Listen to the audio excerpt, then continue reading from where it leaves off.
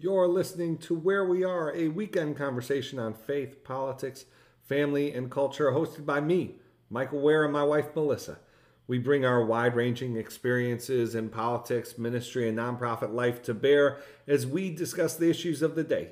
On this week's episode, we'll be taking questions from you, dear listeners. This is Where We Are.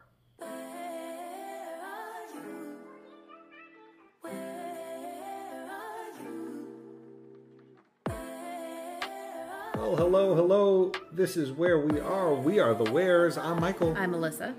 Melissa, it's one of my favorite, probably my favorite kind of episode. Listener questions from the audience. I'm excited for the questions we have. We have today. Our listeners always send in good ones. But glad to be with you. Glad to be recording with you. I just got back from travel. I was in Atlanta, Chicago. Thankfully, I don't have to travel this coming week, and then it just kind of gets crazy. But we're here. We're here together now. We are.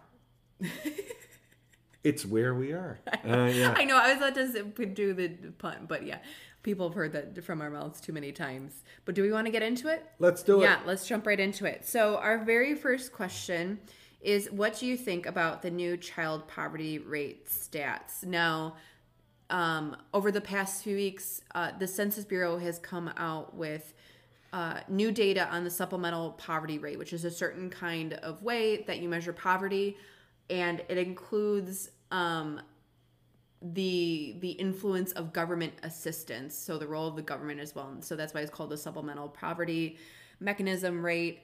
And for the child poverty numbers, they're pretty staggering. So in 2021, child poverty rate actually went to a record low of 5.2%, and we're going to get in why it looked like that. But in 2022, that's our latest data, it went from 5.2% to 12.4%. So more than doubled. Pretty deplorable number. So Michael, get into it. Why does it look that way? Yeah, so often when you see, when you're assessing something like the poverty rate, it can be difficult to come up with a simple explanation. Yeah. Something like poverty is Complex, multi-causal. And, this is not one of those cases. We know why the poverty rate looks the way it does now compared to last year, and it's because Congress let the expanded child tax credit benefits expire. And I think this is particularly disheartening because it is rarer than you would hope and maybe think that public policy has its intended effect. But the expansion of the child tax credit benefits is one of those things that did have its intended effect. It drastically reduced child poverty, and like a functioning government, you might say, would keep on doing what is working and stop doing what is not. But this is like one of those cases where they stopped doing what was working. Now, it's important to just say, right, President Biden wanted, first of all, it was President Biden that fought for the expanded benefits, along with Senator Cory Booker, Senator Michael Bennet in the House, and Democratic leadership. Biden wanted the benefits extended, and in Congress declined, principally Republicans. Like that's just the fact of the matter. And so, yeah, these numbers are expected. They're also behind these statistics are people. Like these are children in poverty, and so I'm disheartened. We've talked about this issue on the show before. We talked about the expansion of the child tax benefits when they were first put in place. We talked about them as Congress was determining whether they would continue. And so this is a sort of a new hobby horse for us. We've followed these issues for quite a long time. I think the last thing I'd say, Melissa, is one of the frustrating things out of this is just the cynicism of folks acting like, saying that this is happening on, child poverty has risen on President Biden's watch without adding the context of, because the policy that he wanted to be put in place couldn't get through Congress. And obviously we've criticized, this isn't about criticizing Biden. It's you really can't, shouldn't, it's misleading to talk about the child poverty rate rising without talking about what the cause of it is, and it's the fact that this policy was not continued. Melissa, anything you'd add there? No, I'm not going to add anything. I think you've got it covered. So our second question is, who will be at the top of both party tickets in 2028? Yeah, well, what would you say, Melissa? Yeah, so I think one of the more interesting threads that it's not just permeating the conversation on the primary right now or on the Democratic and GOP primary sides, but we've also seen it in Congress conversation around this, but it's age. And I'm loath to say that any sort of topic that is happening now in 2023 will be a driving factor in 2028, but we all know that the campaign will generally start around 2026. And one of the things that I think could carry over from what we're talking about now is this conversation around new blood, new faces, younger people running for anything, let alone president, but even in Congress. And so I think that age could be a factor for both parties, but probably more on the Democratic side. You've got Kamala Harris, who will most likely, we should be talking about her when it comes to 2028. But the other person, if I were to pull out a crystal ball, would be, I'd say somebody like Hakeem Jeffries, the minority leader in Congress, will be, I think, a factor in 2028. Yeah, no, I think that's right. I mean, I'll just, so I think the age thing is really smart.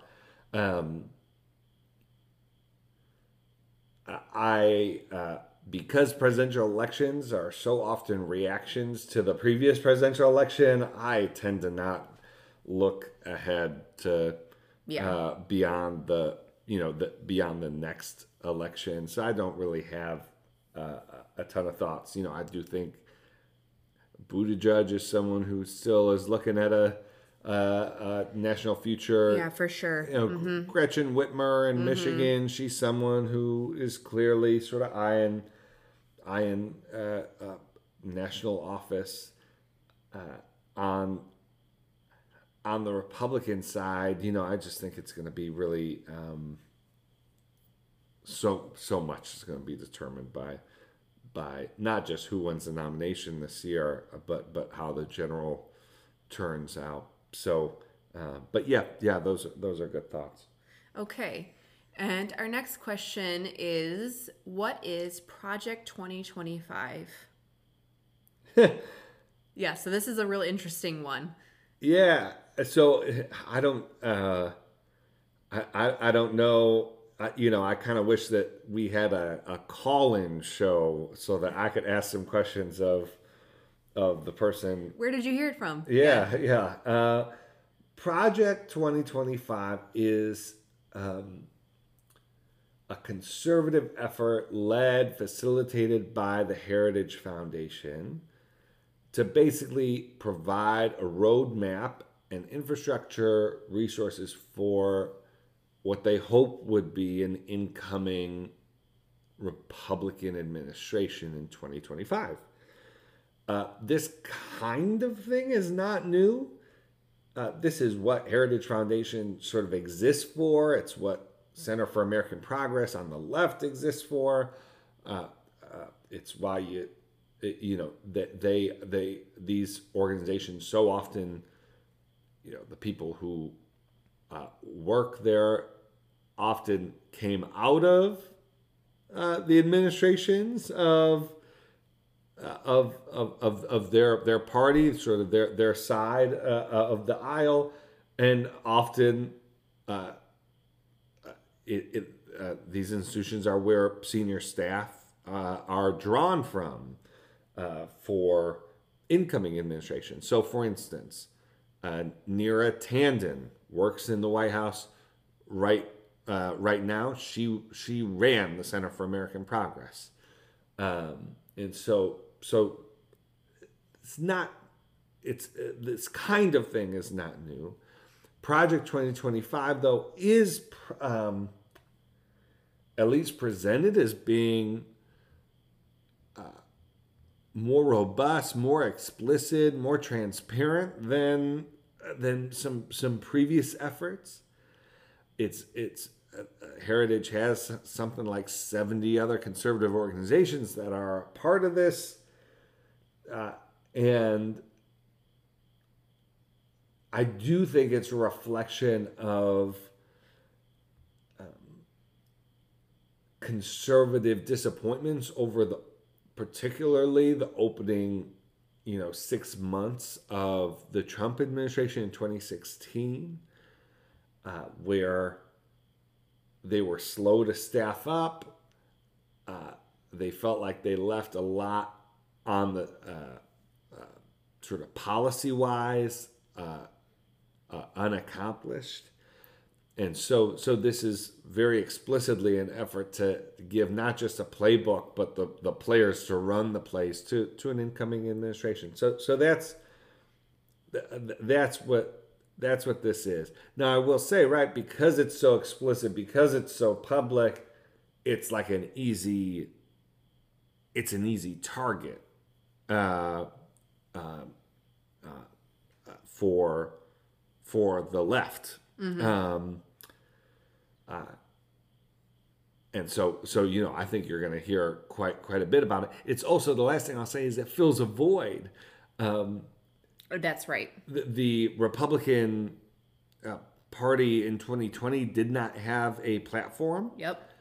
It's very possible they don't have a platform again in 2024. And so, Project 2025, part of it is, they have these policy commitments that they're, going to hold the incoming administration or provide the administration with, depending on sort of what kind of language, like what the relationship is there. But so this is kind of a de facto, if Republicans win the White House, this is one place to look for an idea of what you can expect out of a Republican government, because all the conservative organizations are sort of are behind this. I will say, and not just Project 2025, but I think these kinds of efforts, generally speaking, like when they happen on the left too.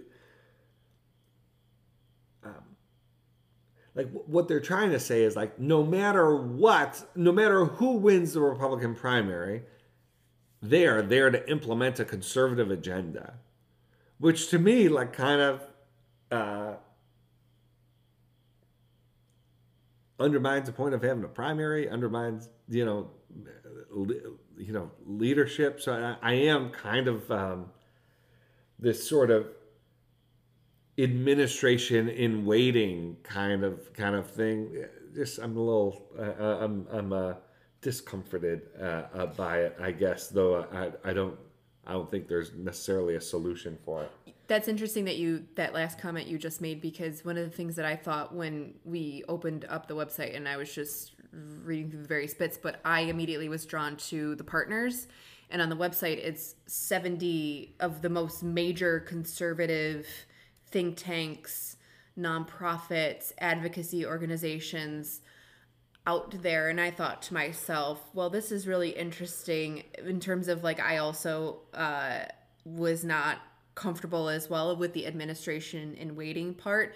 But then for a GOP that's been really fractured since Donald Trump, rose up, where you've had like a few different factions, and honestly, since the Tea Party really came about, that it's just really interesting from a unity standpoint. Obviously, it's not every single conservative advocacy organization out there, but it's pretty much the most powerful ones that have the most influence and the most money. And so for a party that's been thirsting for some kind of unity, you kind of get it with this administration in waiting. So I mean, especially right to the extent that they can extract, the whole point of this is to extract commitments and use sort of have this frame the primary.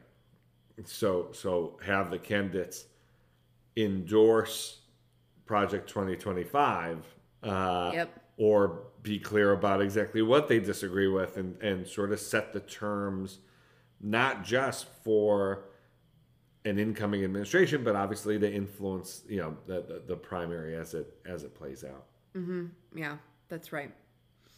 So our next question is a grouping of questions, because we actually receive questions quite often around parenting. Because if you're not a longtime listener, you should know that Michael and I are parents to 2 toddlers. And so in a lot of ways, these questions come out of that.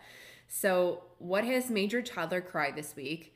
What are our thoughts on gentle parenting? And how do we handle discipline for defiant toddlers? Now, in terms of making what has made our toddlers cry this week, my question then is, what has not made them cry? They are 2 and 4, and therefore they're both in different stages of toddlerdom for absolute certainty. And with their crying comes different complexities.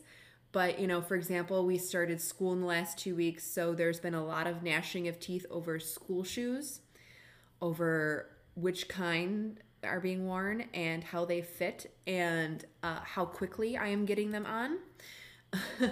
And I mean, there's been a lot of crying this week over, in Baltimore, ice or snow cones. I mean, in Buffalo, we grew up with them being called snow cones, but here in Baltimore, there's snowball and ice places that pop up in the summer and usually stay open in September, where, well, one of our toddlers is very obsessed with it, and there was a lot of crying over whether or not we could go and get ice this week. But, Michael, definitely we have thoughts on gentle parenting. And if you want to jump in. I mean, right, like to the extent that, like, I think a lot of things get called gentle parenting. And not really sure if it is.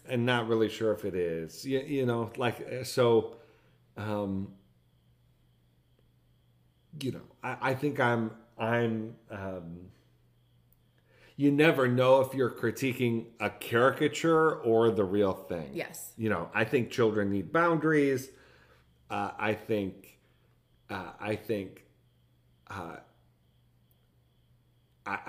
a sort of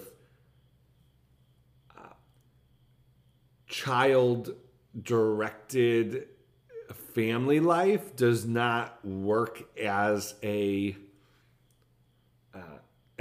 constant. Like I think children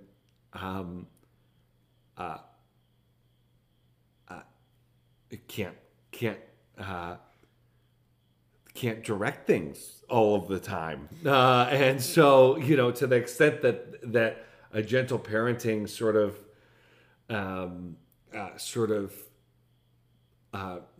means that you're not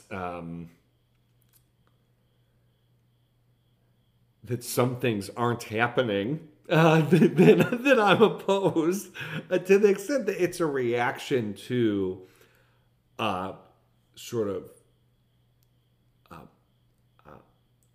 harsh, cold, unemotional parenting. And I think that's the main thing I'd say. So many of these parenting trends are driven by people just reacting to the childhood they had or the childhood Yes. they feel that they had. And so, I think that's part of why we have, this whole conversation now. But yeah, Melissa, do you have any Yeah. thoughts on gentle parenting? I mean, if gentle parenting means that, we're helping our kids learn that emotions are part of life and part of the human experience and part of how we process the world, then yes, we're gentle parents, like helping them cope with all of the bad things and the upsetting things and the uncomfortable things in life. Yes, I've tweeted about this before, and it was actually a pretty popular tweet where I'm constantly apologizing to either of my toddlers for losing my own cool when I'm asking them to not lose their cool and to emotionally regulate. I've discovered in parenting that I actually need a lot of tools and a lot of help in that area. So, there are certain things that, Michael and I absolutely believe in and probably are part of that school of thought or trend. And then, like, the whole limit setting, boundary setting, we definitely have rules, we definitely have red lines.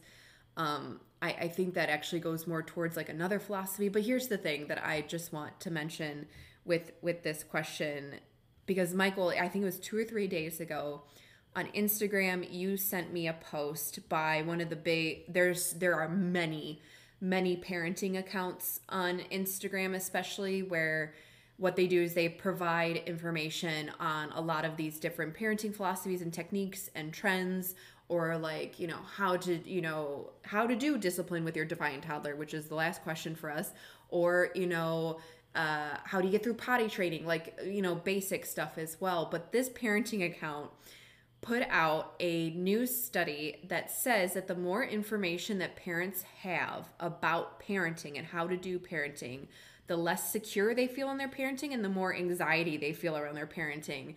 And I thought it was just really funny that a parenting account that makes money off of providing a ton of information bravely sharing if you have too much information, you're probably actually feeling pretty poorly about how good of a parent you are. I thought that was interesting, but also definitely I resonated with it immediately, because Michael and I have often talked about it, that it's not just parenting trends, which have been there for quite a while. I mean, you go and ask your own parents and, they'll tell you about the trends that they had and the different bits of advice that they were receiving when they were raising us, whether or not you're a millennial or Gen X or Gen Z, is that we have more and more information available to us than ever, and a lot of people with the interest of making money off of our anxieties, that I have felt like I know too much sometimes, and I have found that I have been worrying over very, very small order things with my kids because I have read a post, or I've read some bit of advice in a book, and I have found it to be very distracting, and I have definitely lowered my consumption of, again, for example, like Instagram type accounts in this way, and I have felt a lot better about my parenting from sort of cutting myself off in that way and trying to concentrate on more naturally parenting our two kids with, trial, which is basically trial and error, with discovering what it is that makes them tick and what it is that helps them to emotionally regulate. And so how we handle discipline for defiant toddlers, the first thing I want to say is that with the 2-year-old, and Michael, you've always said this, with a 2-year-old, there is no disciplining a 2-year-old. 2-year-olds are just at the beginning of their toddlerhood and just at the beginning of being ridiculously irrational and having basically no hand-eye coordination. So they are trying to assert their independence and their dominance, and it's basically a lot of redirecting with their 2-year-old. And then with the 4-year-old, I don't think we've actually figured it out yet, but we have a few different techniques, like taking a minute, or spending some time in our, a couple of minutes in our room if we're really out of control, and just to go to a space that's different than the one that we're in, where we are losing control, natural consequences. But I don't think we have a set answer here, Michael. Yeah, there's not like a discipline regimen, because again, they're gonna toddlers. do what they're gonna do. They're toddlers. Yeah. Okay, so the next question, what is Michael's favorite chapter in the new book and my favorite chapter? And so for those who don't know, Michael's a brand new book called The Spirit of Our Politics, coming out in January 2024.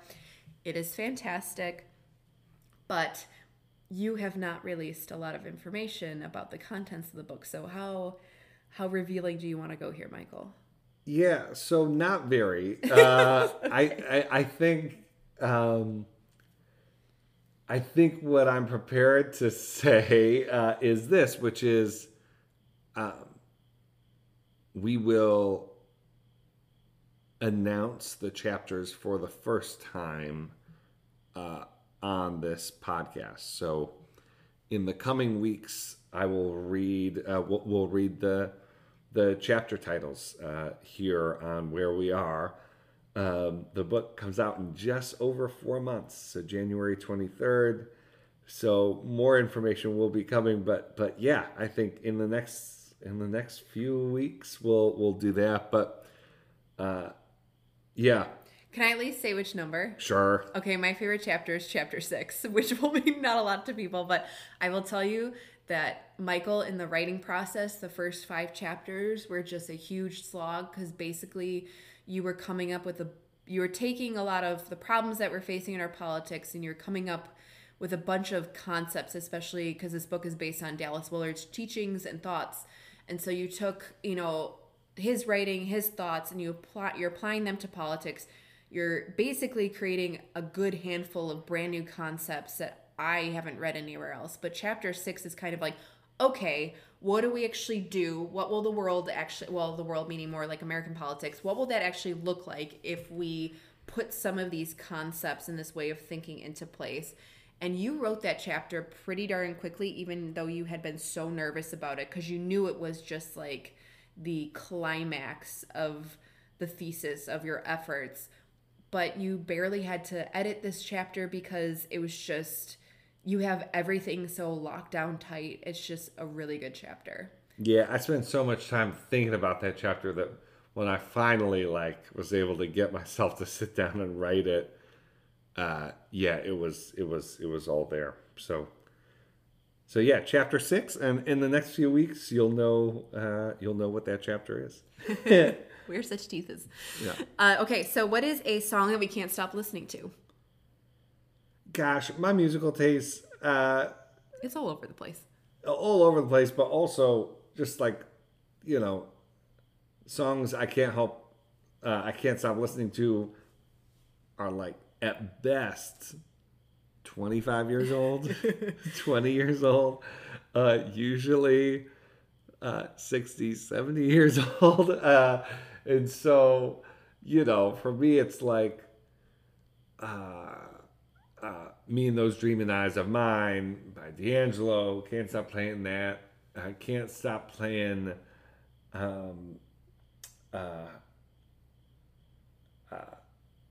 Maxwell. There are 2 new songs. So there's a singer-songwriter, Katie Grayson McLeod, I think. She has a song called Complex. You love that song. And I just think it's a great song. I'm not a big singer-songwriter guy, but this I really appreciate that. And then there's this a singer-musician, Haley Knox, that has a new song called Future Me. And I just think the concept of the song is just so smart and so well executed. And I just think she's a talent. So yeah, those would be 2. If I'm gonna try and be with it and be up to the times, those would be 2.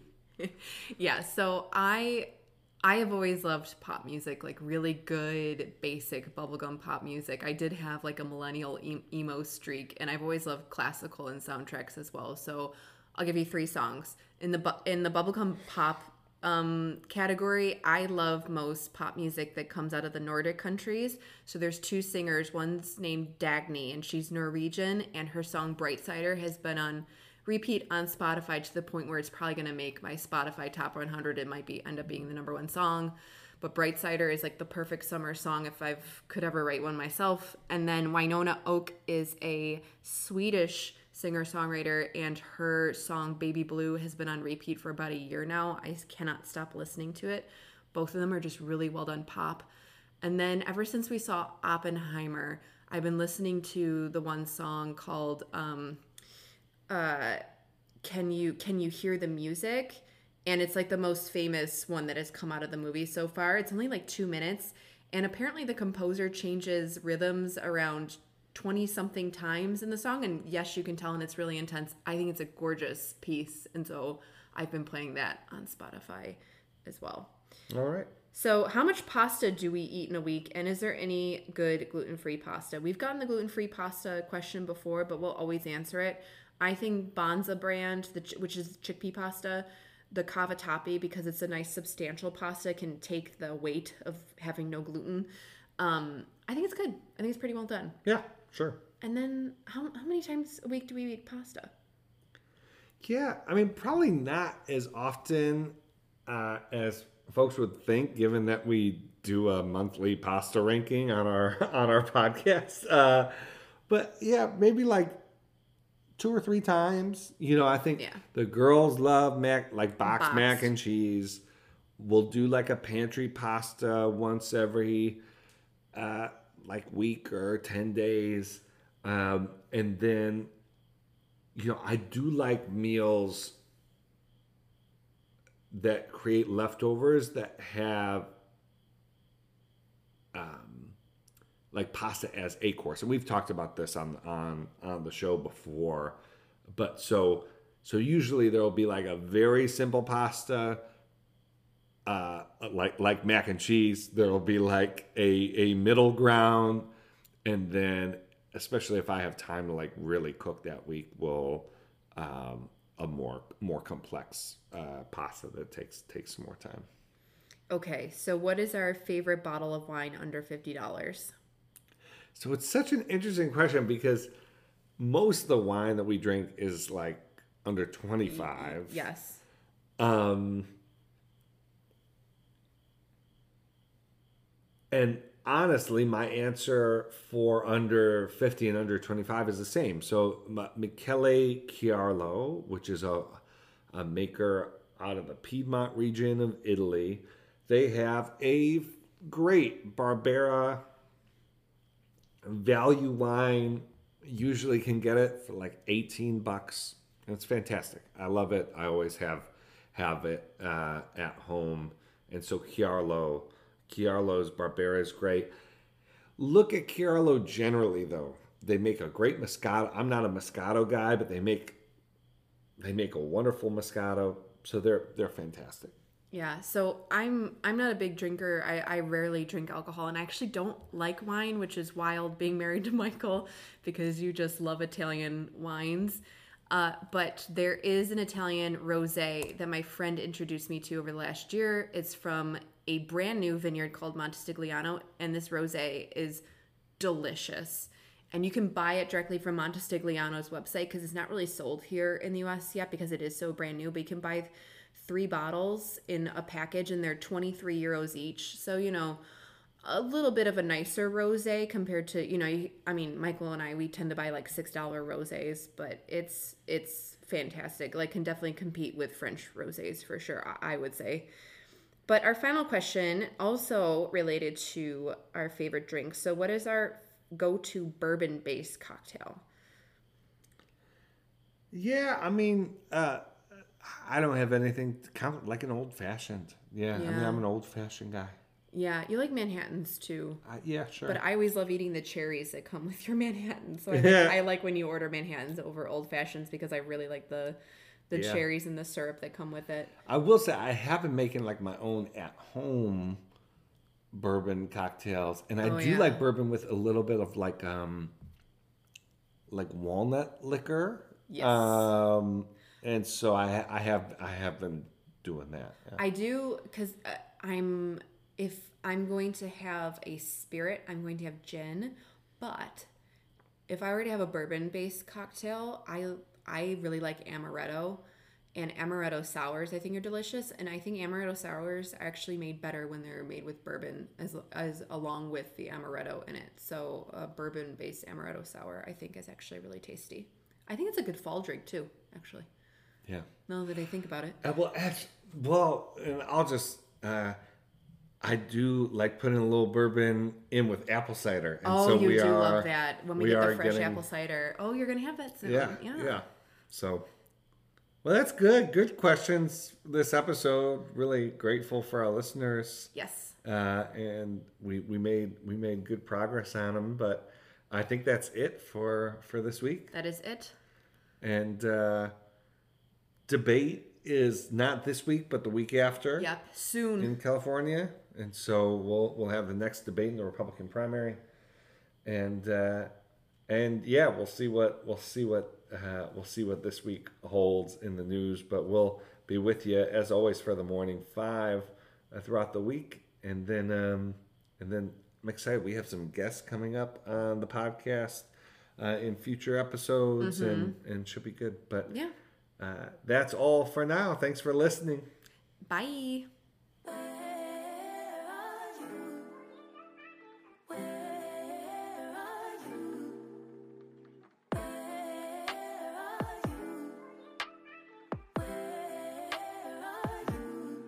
It's the end of the weekend, but I still wanna turn up.